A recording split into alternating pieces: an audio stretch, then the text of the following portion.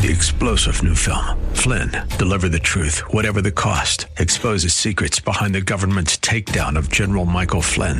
Flynn knew what the intel world had been up to. He ordered the first audit of the use of contractors. This set off alarm bells. He told the truth. He was the most dangerous person for Donald Trump to hire. They had to get rid of Flynn.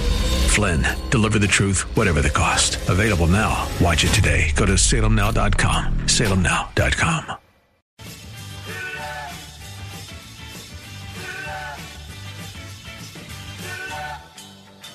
Thinking about healthcare these days? Well, you're not alone. And it seems that getting real information about the state of our medical system is tough to come by.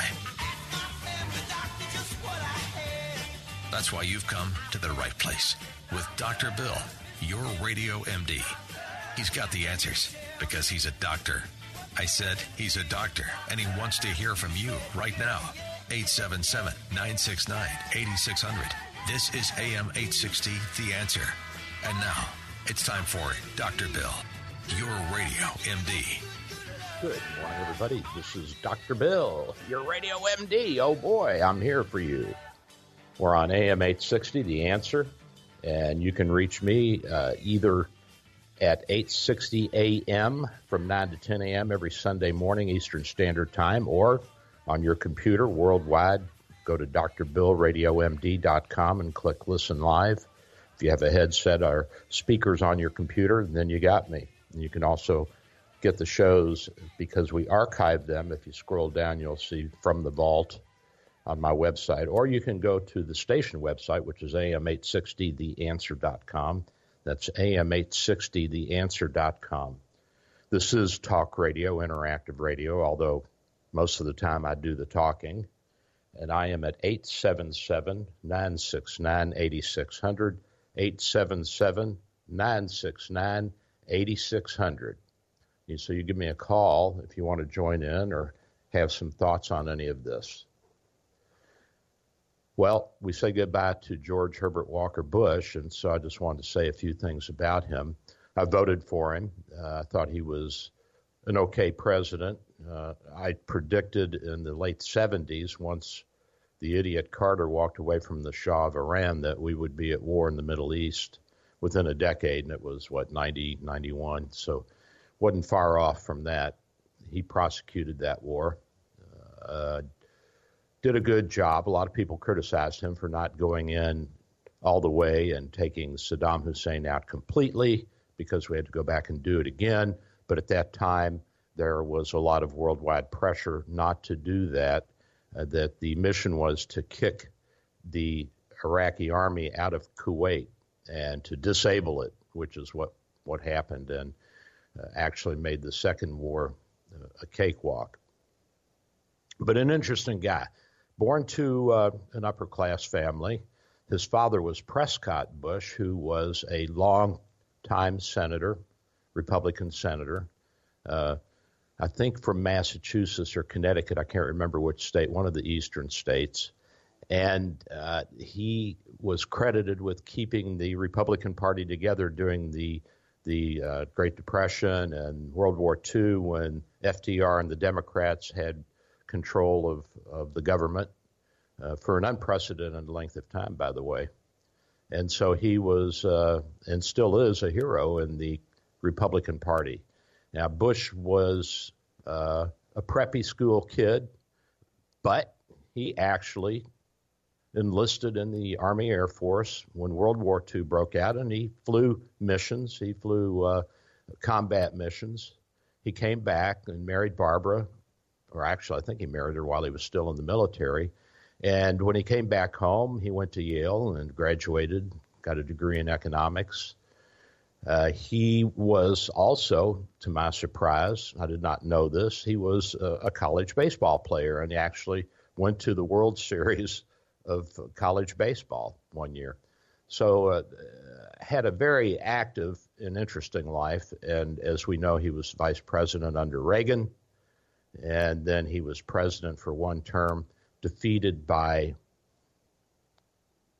the Clintons, but really defeated by Ross Perot. And there's a good story that goes along with this. And the Bush family has obviously made a lot of friends and a lot of enemies.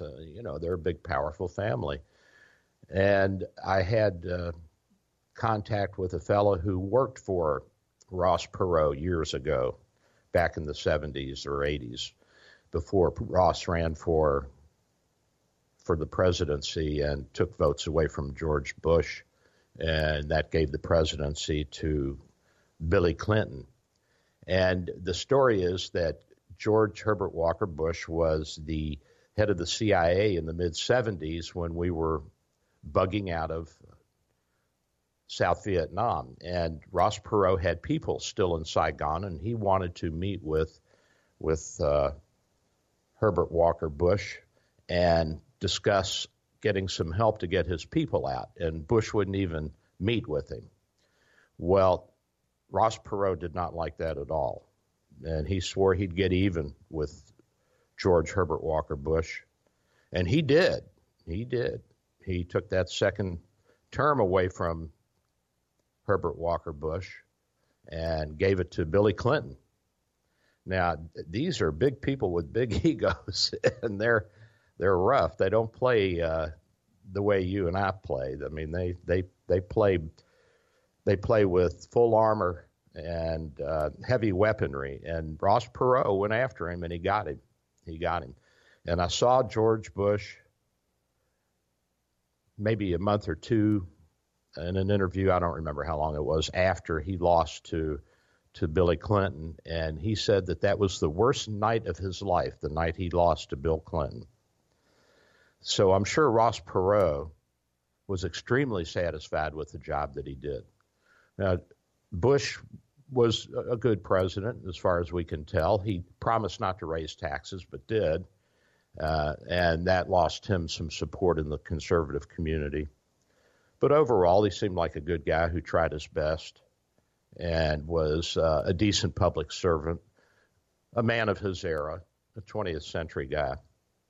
So we say goodbye to him, and we thank him for his service, and we thank him for all the things that he did for the country and for his family, and what a legacy he's had. Oh, my goodness. Governor, president, sons that have done extremely well. My. So that's George Herbert Walker Bush. Well, it's Lent.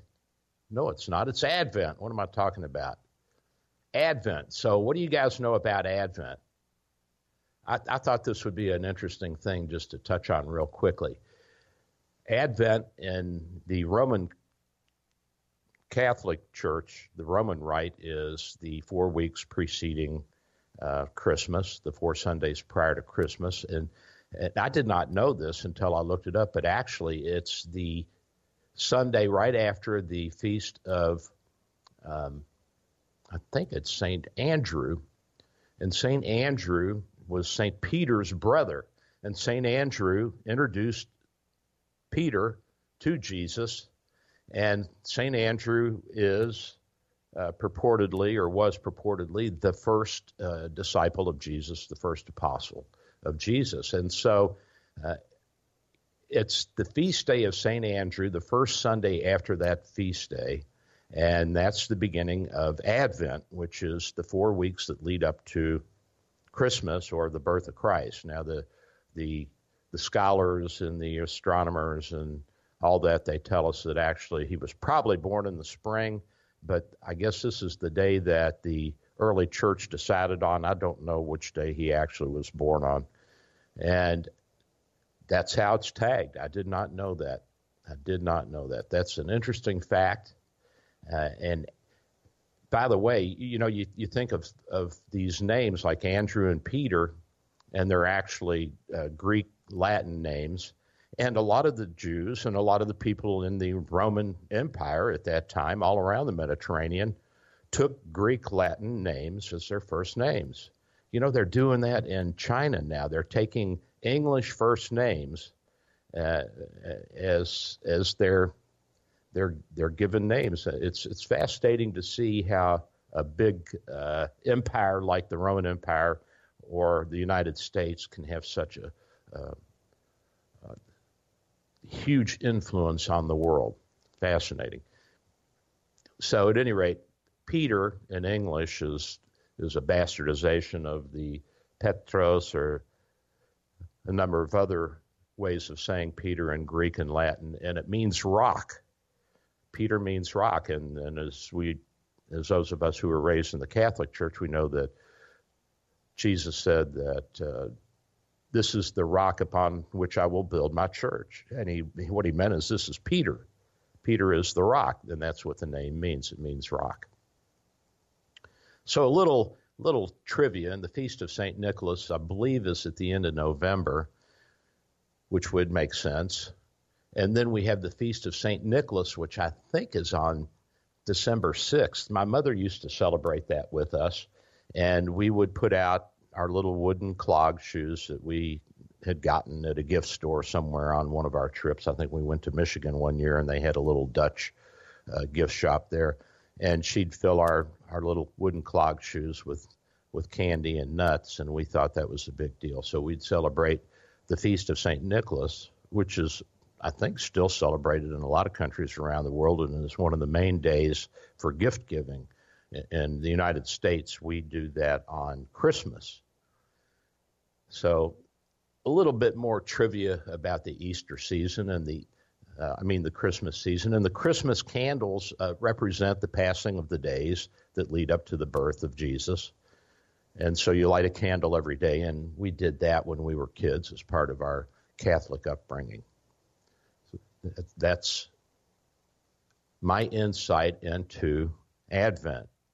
I don't know. Joe, do you celebrate Advent? Is that something you do? It's not really part of my tradition. I'm more evangelical Protestant, but I'm always interested in what other people are doing. So you were raised evangelical, or did you come to that after you were an adult? For me, it was after I came as an adult. It was really not something that was stressed as a kid. We weren't really raised that way. So what religion were you raised in? We were generally observers of the divinity of Christ, but we weren't like regular churchgoers or anything. So it was more like this is what we believe generally, but you kind of make your own decision, and that was kind of the attitude, and that was the way that all of us kids went. Very Protestant. Pretty much, yeah. Yep. And the big difference between Protestantism and Catholicism is the faith versus good works. I guess somewhere in the middle there's a common ground, but that was the big divide, I think, back when Martin Luther was getting all hopped up and nailing things to the church doors.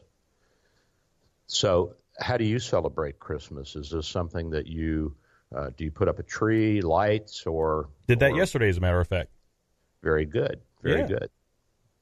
We do that. We put up a tree. As you know, I'm not a religious person, but certainly have a lot of respect for Jesus and for what he preached. And I do honor the holiday.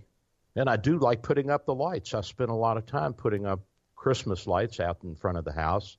And all the neighbors come by, and they love it. And the little kids come by and, look, Mommy, there's stars. And we have green and red lights and stars and ribbons and bows and little birdies. And it's a lot of fun. It's a lot of work, though. I mean, it was a whole day, 8 hours of pushing around my scaffolding, which I got back from my friend David. David had borrowed that, and I lent it to him. He had it for several years, which actually saved me storage space in the garage. Right. So I got away with a little something there. But I'm pushing this thing all around the front of the house and then over to the neighbors to help them out, too. I must have looked like some kind of a nut with the scaffolding. It fortunately is made of aluminum, and it's very light, so it's easy to move around. But it was a lot of fun. I enjoyed it. Yeah, it's all part of the routine, the tradition year to year. Yeah, and we need that. We need tradition. We need rituals and routines in our life. I think that the fact that we're exporting and have exported Christmas all around the world is really a good thing, whether people believe that Jesus is God or not. I think the idea that you have a certain day where there is love in everybody's heart and that you're giving with no expectations of receiving. Of course, that's not true with me. I want as many presents as I can get. Of course. But I think the ideal is there, and that's to me is a wonderful thing. I can't think of a better day. The only day I like more than Christmas is Thanksgiving, but that's just me. So I wish everybody a happy holiday season, and I'm grateful to see that people are out spending money. The economy is thriving. Everybody's doing well. I'm glad to see that there is an export of our culture around the world. I'm glad to see people taking English American first names in China.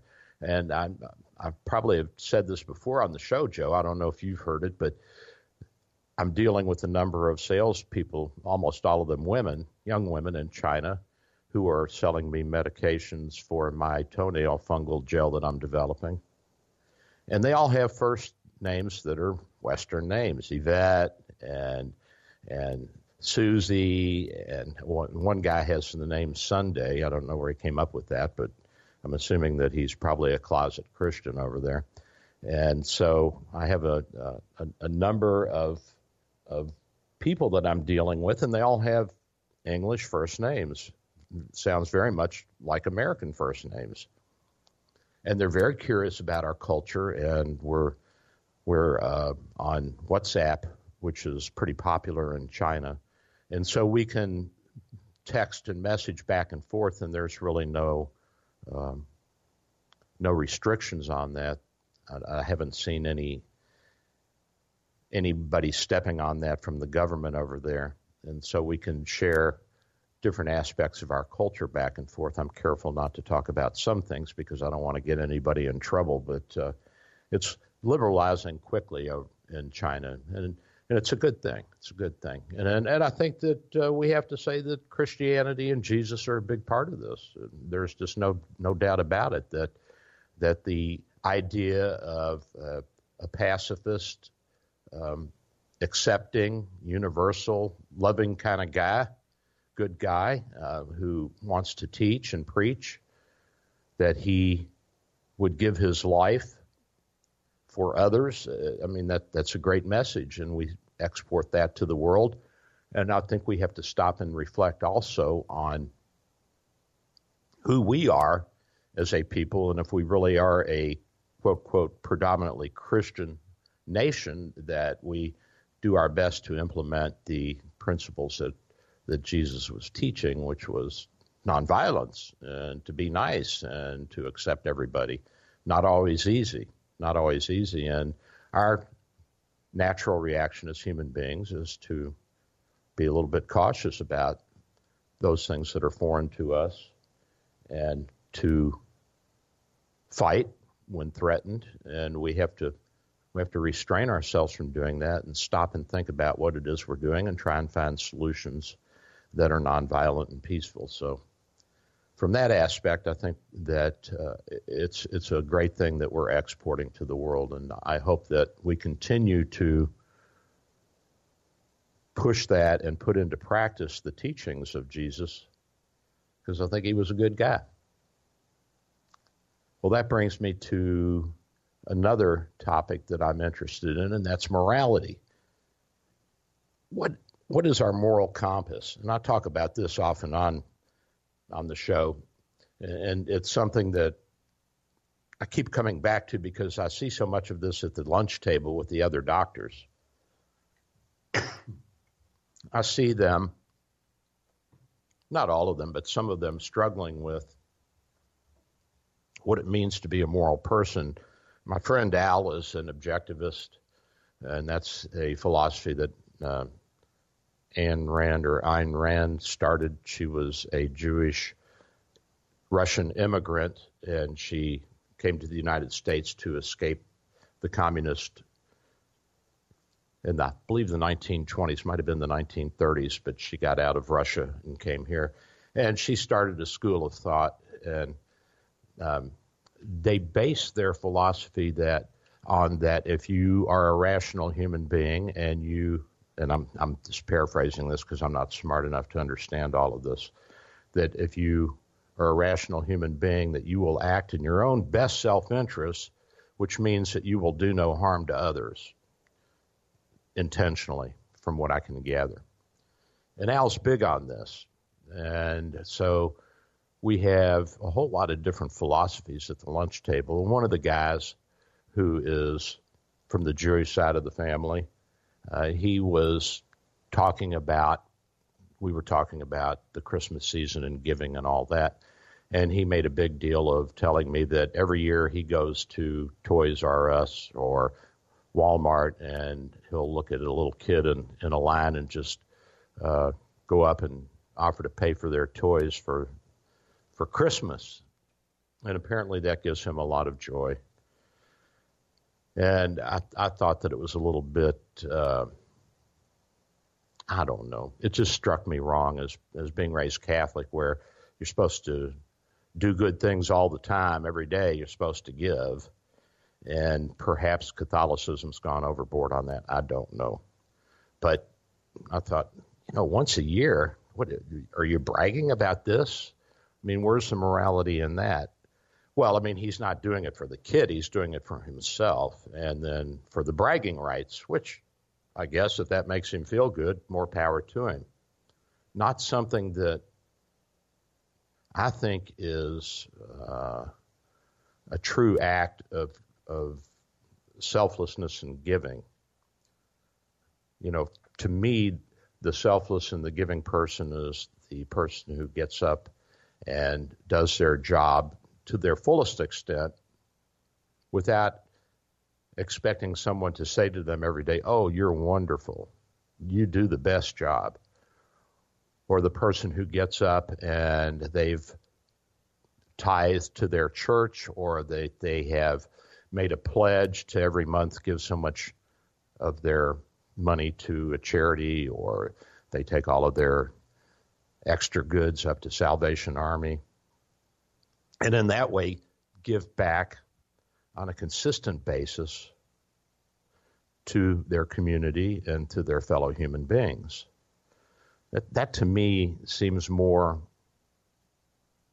of a charitable and giving and truly selfless act than to do it once a year and then want to brag about it.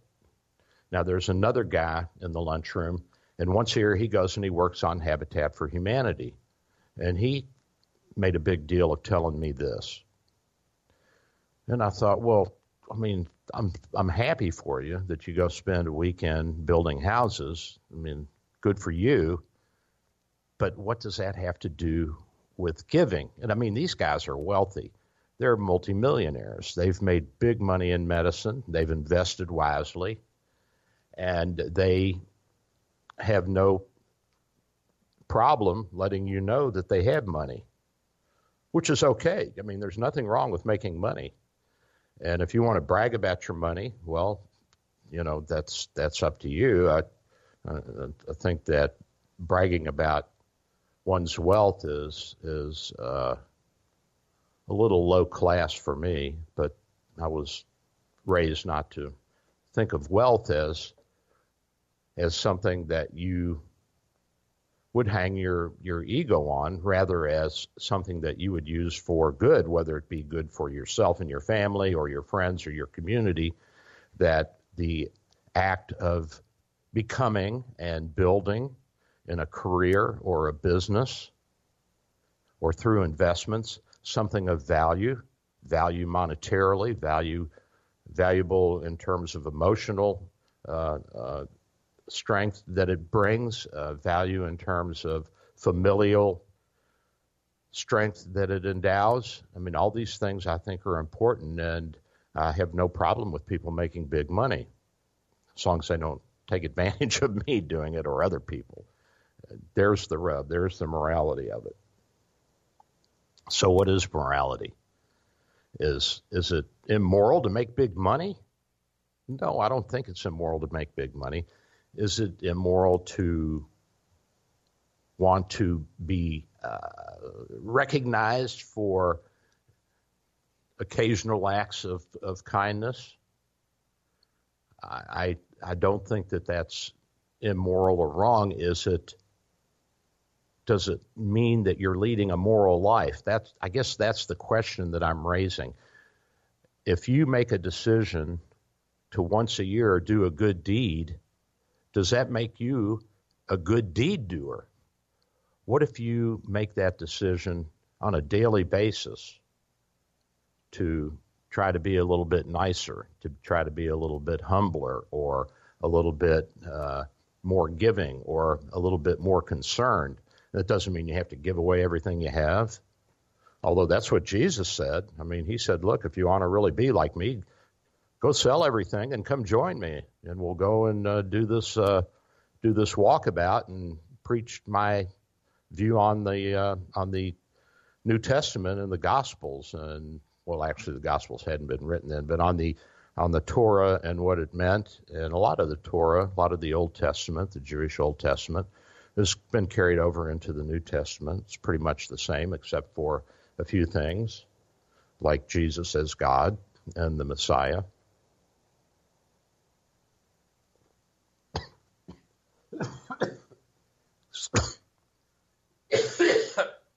Excuse me. Oh, my goodness. That went down the wrong way. I'm back. So what is our moral development? What are the stages of them? How do we become moral people? Do we have this inherently inside of us? Is there something in us that says, ooh, genetically give back to the community, don't kill, don't hit? Is this something we learn? Is there a mix? There seems to be some commonality among all cultures that it's immoral to kill people for no reason. It's immoral to steal. I mean, there's a number of about 6 or 8 items that are pretty much taboo no matter what culture you go into. But that doesn't mean that everything that we think is wrong in our culture is wrong in another culture. So we have to stop and think about what it is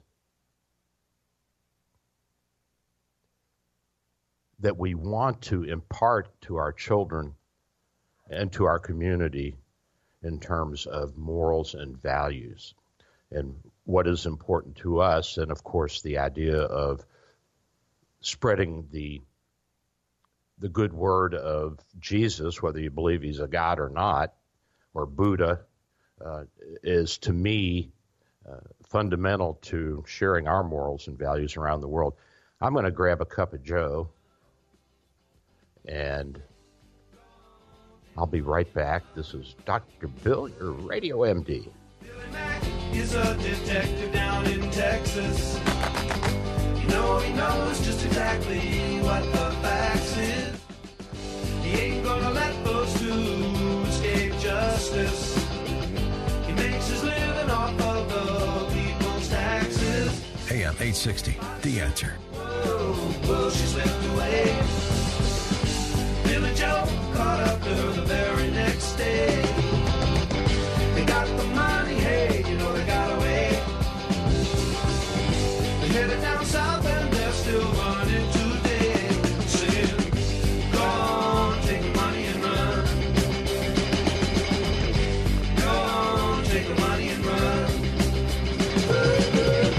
Go on, take the money and run.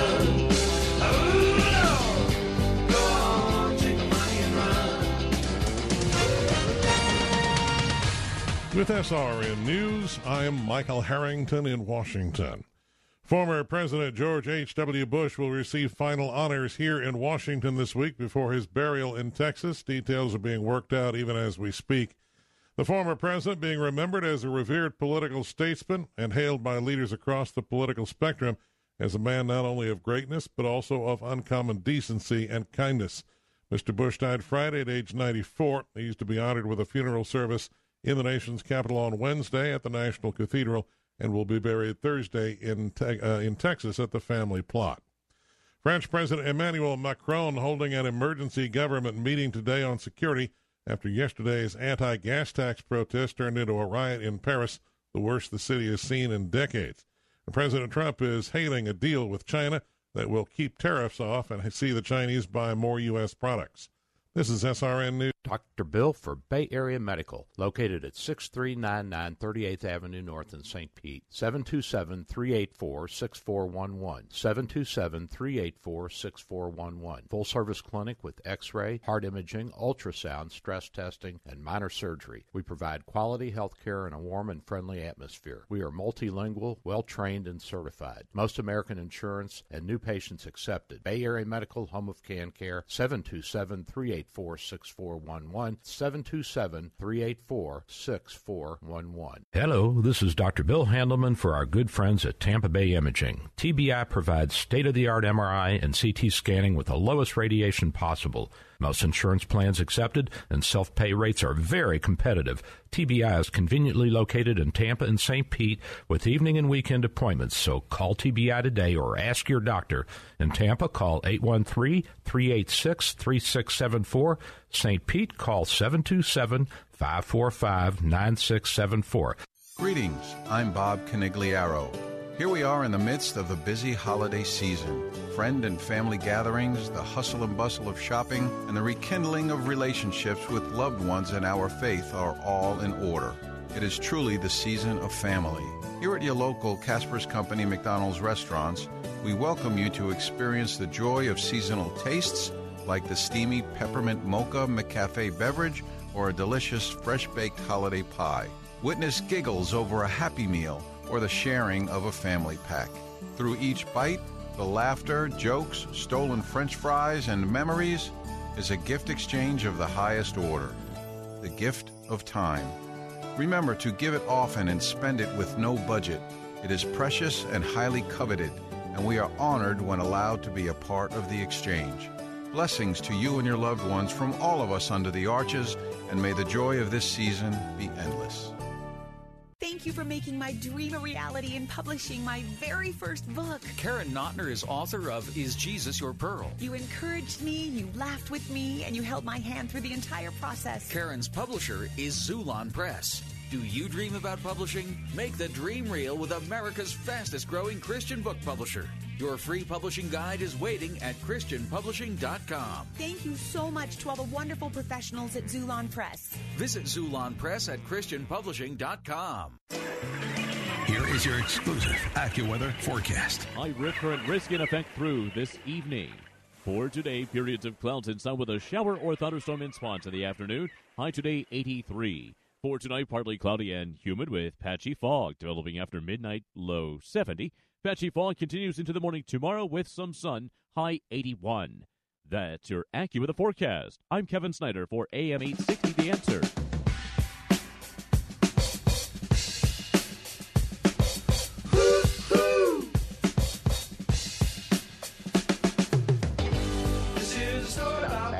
Dr. Bill, your Radio MD, talking about the holiday season, Advent, the 4 weeks before Christmas, and morality and the exportation of our, really our morals and values around the world by way of the teachings of Jesus, whether you believe he's God or not, or you believe in Christianity or not, or whatever. I mean, I don't believe that a God as in the persona of Jesus actually existed. I mean, I believe that Jesus existed, but I think God is more of a universal spirit that imbues all of creation, and the infinite universe is the infinite God. But to have a man like Jesus come and preach and set an example as he did, to me is a miracle. If there are such things, not that I believe in that kind of supernatural, but using it metaphorically, it's really to see someone come and do what he did and lay down his life the way he did. I mean, that's a strong statement about who he is. So now we celebrate the arrival of this man into Western society, and we've exported it around the world. And that's a good thing. And so it takes us into the theme of having a moral compass, and where do we get that, and where does it come from? And for a lot of people, it's through their religion, whether it's Christianity or Judaism or Buddhism or Islam or whatever it is that gives them their moral compass. And the one thing that I have said on the show before, and I'll say it again, is that if you knew tomorrow that there was no God, you woke up and you absolutely knew that it was proven that there was no God in the universe, so would you change the way you lead your life? And if you say, yes, I would not be as good a person, then you need to stick with religion. You need to keep going to the mosque or the temple or the church or the whatever. But if you have morals and values, and that's the idea of the socialization that religion and spirituality bring to us, is the internalization of morals and values, that if you have that, then you've got it. I mean, you can believe that Jesus is God, you can go to church and pray, but you've got something that not everybody has. You've been able to internalize and take for your own those lessons of life and those feelings of what is right and what is fair and what is ethical and what is moral, and you've made them part of your everyday life. And I think that's the point I was trying to make earlier, that if you do something just intermittently once a year, and then you say, well, that makes me a good person, I don't see it that way. I see that morals and values are something that you have with you all the time and that you put into practice every day, every minute, every second. Doesn't mean we're going to be perfect. Sure, we all get mad and cut somebody off on the road. Well, not all of us, but Dr. Bill does that. And, have too many cups of coffee and run our mouth when we shouldn't, and that sort of thing. But I think that to internalize morals and values, if they are external, and I'm not sure, I don't know, I think that they're partly inherited and partly from the external environmental pressures and teachings that we go through. But if you have those, then you got it. You got it. Well, what are the stages of moral development, if you want to talk about it in that light? If you want to put it into a psychological sense, then there are stages that have been laid out by psychologists. The pre-conventional or level one, where obedience and punishment are how we get oriented and our self-interest comes first. And so we think of the little kids, but we know from experiments now that even toddlers have some morals and values, that they don't think it's fair if someone takes something away from another kid. Most little kids don't like that if it causes that other kid pain and harm. Now, that doesn't mean they have a problem taking it away themselves, but the morals and values there may be different. They may be reacting to something other than an outside force that's interfering with their little social order. So, but this is where I guess a lot of people in prison get hung up, that they never get past this stage. And I think part of this, and I'll keep saying this, is that a lot of people in prison are children of abuse and neglect. And you can't develop normally if you're abused or neglected. That's important. That's why we're so staunchly defending the family unit and the involvement of the parents. And I think this is almost universal in our culture now, that everybody is pushing for this, to give kids some moral guidance as well as intellectual and physical and social and interactional guidance, that we want them to learn how to be productive and positive members of society. So a lot of people get hung up at this level, and are they evil? Well, no, I don't believe that. I had a father who was heavy-handed with the belt, and it took me a lot of years to get over a lot of my impulsivity that came from that. And I did a lot of things that I probably should have been locked up for, some of them, but fortunately I was smart enough to get away and not get caught. But I see the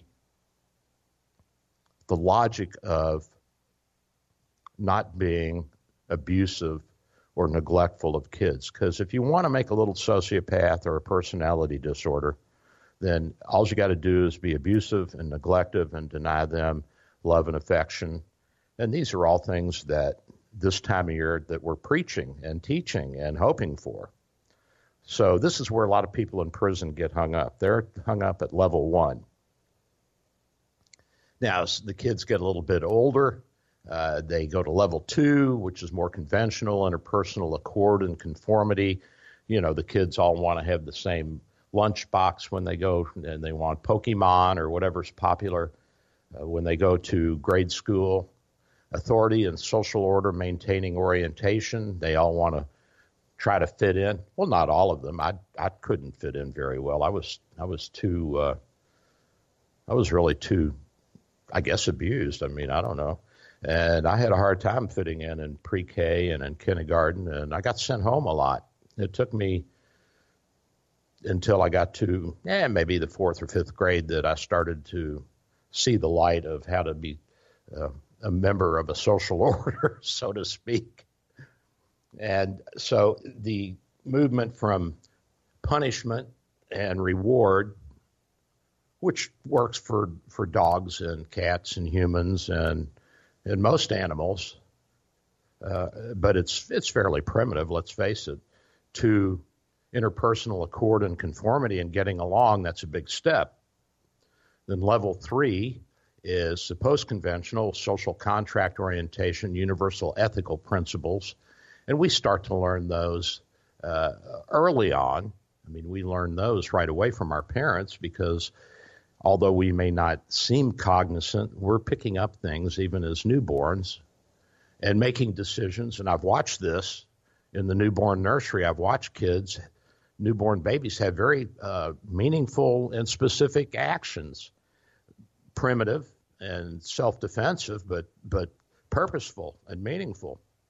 I watched my own son, who was in the intensive care unit for 10 days after he was born with a serious lung problem. He pulled out every IV that we stuck in him. He pulled out his feeding tube. I mean, he'd get his little fingers underneath that tube that was taped to his face and just yank that thing right out.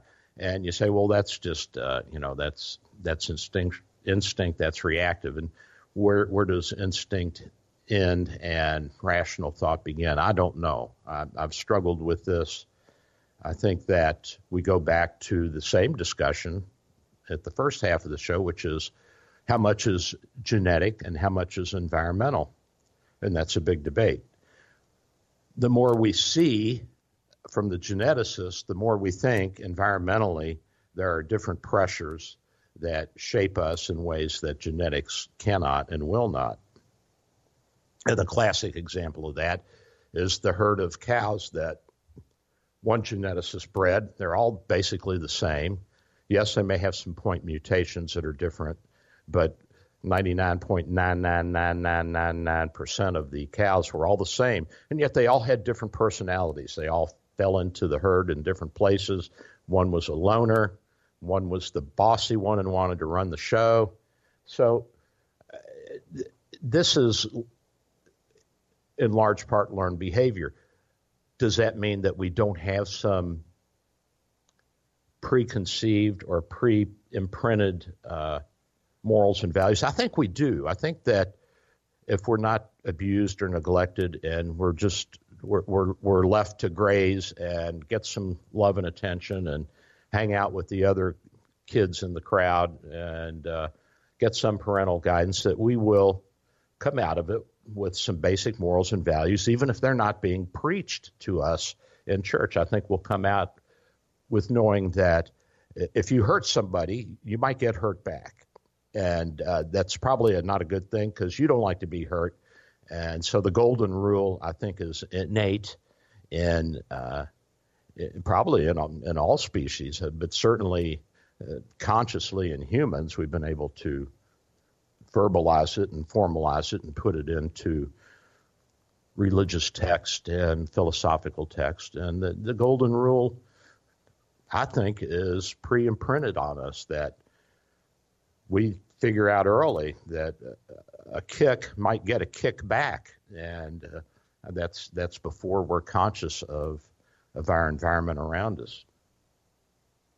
So we see obedience and punishment as, and we have traditionally seen that as an integral part of morals and values, but I'm not sure that physical punishment, and by the way, the American Academy of Pediatrics has come out against any kind of physical punishment of children. And I've kind of morphed into agreeing with them on that. Looking back at my own life, I think that that's a good thing.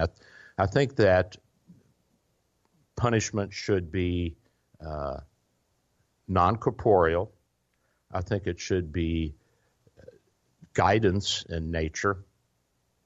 I think that it should be structured so that it gives the person who is receiving that quote punishment, if you want to call it that, time to reflect upon what they've done and explanations of why that is being imposed and where the morality of that is. And of course, you have to gauge that differently for different levels of kids, different age groups, and different social structures.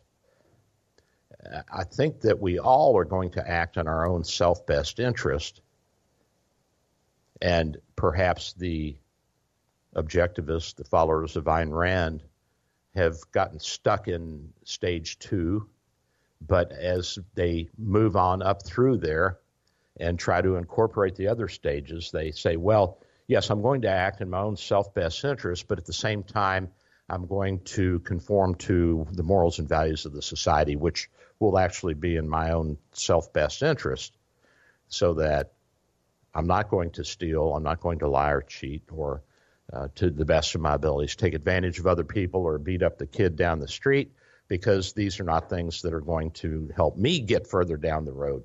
They're not going to help me achieve what I want to achieve in life. And so we move into the stage 3, which is good intentions as determined by social consensus, and there we're into the social and societal morals and values. And they differ a little bit from society to society. You know, it's not the same in every society. My sisters think it's all the same. It's not. It's really not. That there are differences, and that in one society, women may have a certain role that is not the same as it is in another society, and that may be morally and socially and ethically acceptable. Now, we're changing that around the world. We're demanding that if we're going to do business with the Muslim world, that they have to change. We're demanding that the communist countries, if we're going to do business with them, that they have to change. And we have changed them. And that's another way that we're exporting our ideals, our morals, and our values to the world. And these are in large part based on the work of the Western Greek and Roman philosophers, and the teachings of Jesus and the Torah, the Jewish Old Testament, and all of this has come together to create what we are today. We move into another stage, post-conventional, where there's principles involved. And you say, well, what are principles? Principles are things that I act on a daily basis because they make not only moral sense and ethical sense, but they make common sense to me. So my moral oath as a physician is that first I shall do no harm. So, I try not to do anything that's going to hurt another person. I'm not going to implement a treatment if I consciously know that it can or will hurt someone else, and that the benefits do not outweigh the risk. So I have to weigh the risk-benefit ratio. So that is the principle that I employ. I employ the principle that what someone tells me is sacred, it's sacrosanct, and that I won't tell it to anyone else. I mean, there's obviously going to be circumstances where I have to break that with somebody psychotic or suicidal. I mean, our morals and values are such that we intervene. I will not have sex with a patient. That, to me, makes common sense because it muddies the relationship. It takes advantage of somebody who is in a dependent position to me, and that's not right. I mean, you just don't do that. So there's a number of things that, as a physician who took the Hippocratic Oath, have become principles for me and that I put into practice every day. That doesn't mean that I'm not a jerk or I'm not a yahoo or that I don't make faux pas or that I don't get people upset. It means that I have some basic principles that I put into practice every day, and I do this not only for the benefit of my patients, but also for the benefit of me and of my society. And these are what we call the principle levels. Then we have social contract-driven morality. Social contracts. A social contract is a marriage contract. It's a neighborhood homeowners association contract. It's a board of government contract. It's a board of directors. It's a corporate board. It's any number of social interactions where people come together and they are contractually bound to work with each other in a certain way. And some contracts are more specific. Some are necessarily a little bit more liberal, like marriage, where we have some basic rules and contractual agreements between a marital couple that will honor each other. We will work hard for each other. We'll support each other in sickness and health. We will be faithful to each other. In our culture, that's important. And so there are a number of things, but there are also a number of things left out. It doesn't say, I'll never get upset and blow my top and yell at you. But we work and do our best not to argue with our spouse because it doesn't do any good. There's always a repercussion, especially if you're married to a woman, by the way, because you argue with your wife, and you probably know this, Joe. You're not going to win that argument no matter what. So you might as well just give that up right away. And maybe that's where the male aspect of the marriage has to come in, and we have to say, the wife is always right. That's the way to end the argument.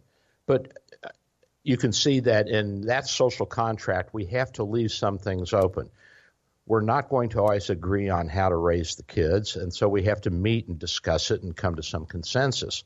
And these are social contracts that are worked out over time, that the morals and values of raising a child, what religion will we raise them, what morals and values will they have, are we going to tell them it's wrong to steal unless you're doing it to save somebody's life? Do you tell them to always tell the truth? Well, what about tattletaling? You know, I always told my son, I don't want you to tattle. I don't want to hear anything unless it's a life or death situation, or there is arterial bleeding, or there's some major event that's going to occur if I don't intervene. Otherwise, I want you to learn how to solve your problems yourself. I don't want you to tattle. And so he is the kind of kid who keeps his confidence and keeps his countenance, and I think he does a good job with that. And I've never, or rarely do I hear him talk negatively even about people who I know has not so nice of feelings about. So we have to move into that level of it. And then there's the universal ethical principles that drive us. I think that everybody would agree that war is a bad thing. We would avoid war if we could. At times it seems necessary. If you're a true Christian and follower of the teachings of Jesus Christ, then you won't wage war no matter what. You'll be a conscientious objector. And so I think there's a number of universal moral codes. Now, whether or not these are learned or pre-imprinted, and like I said, I think some of these are pre-imprinted, to tell you the truth.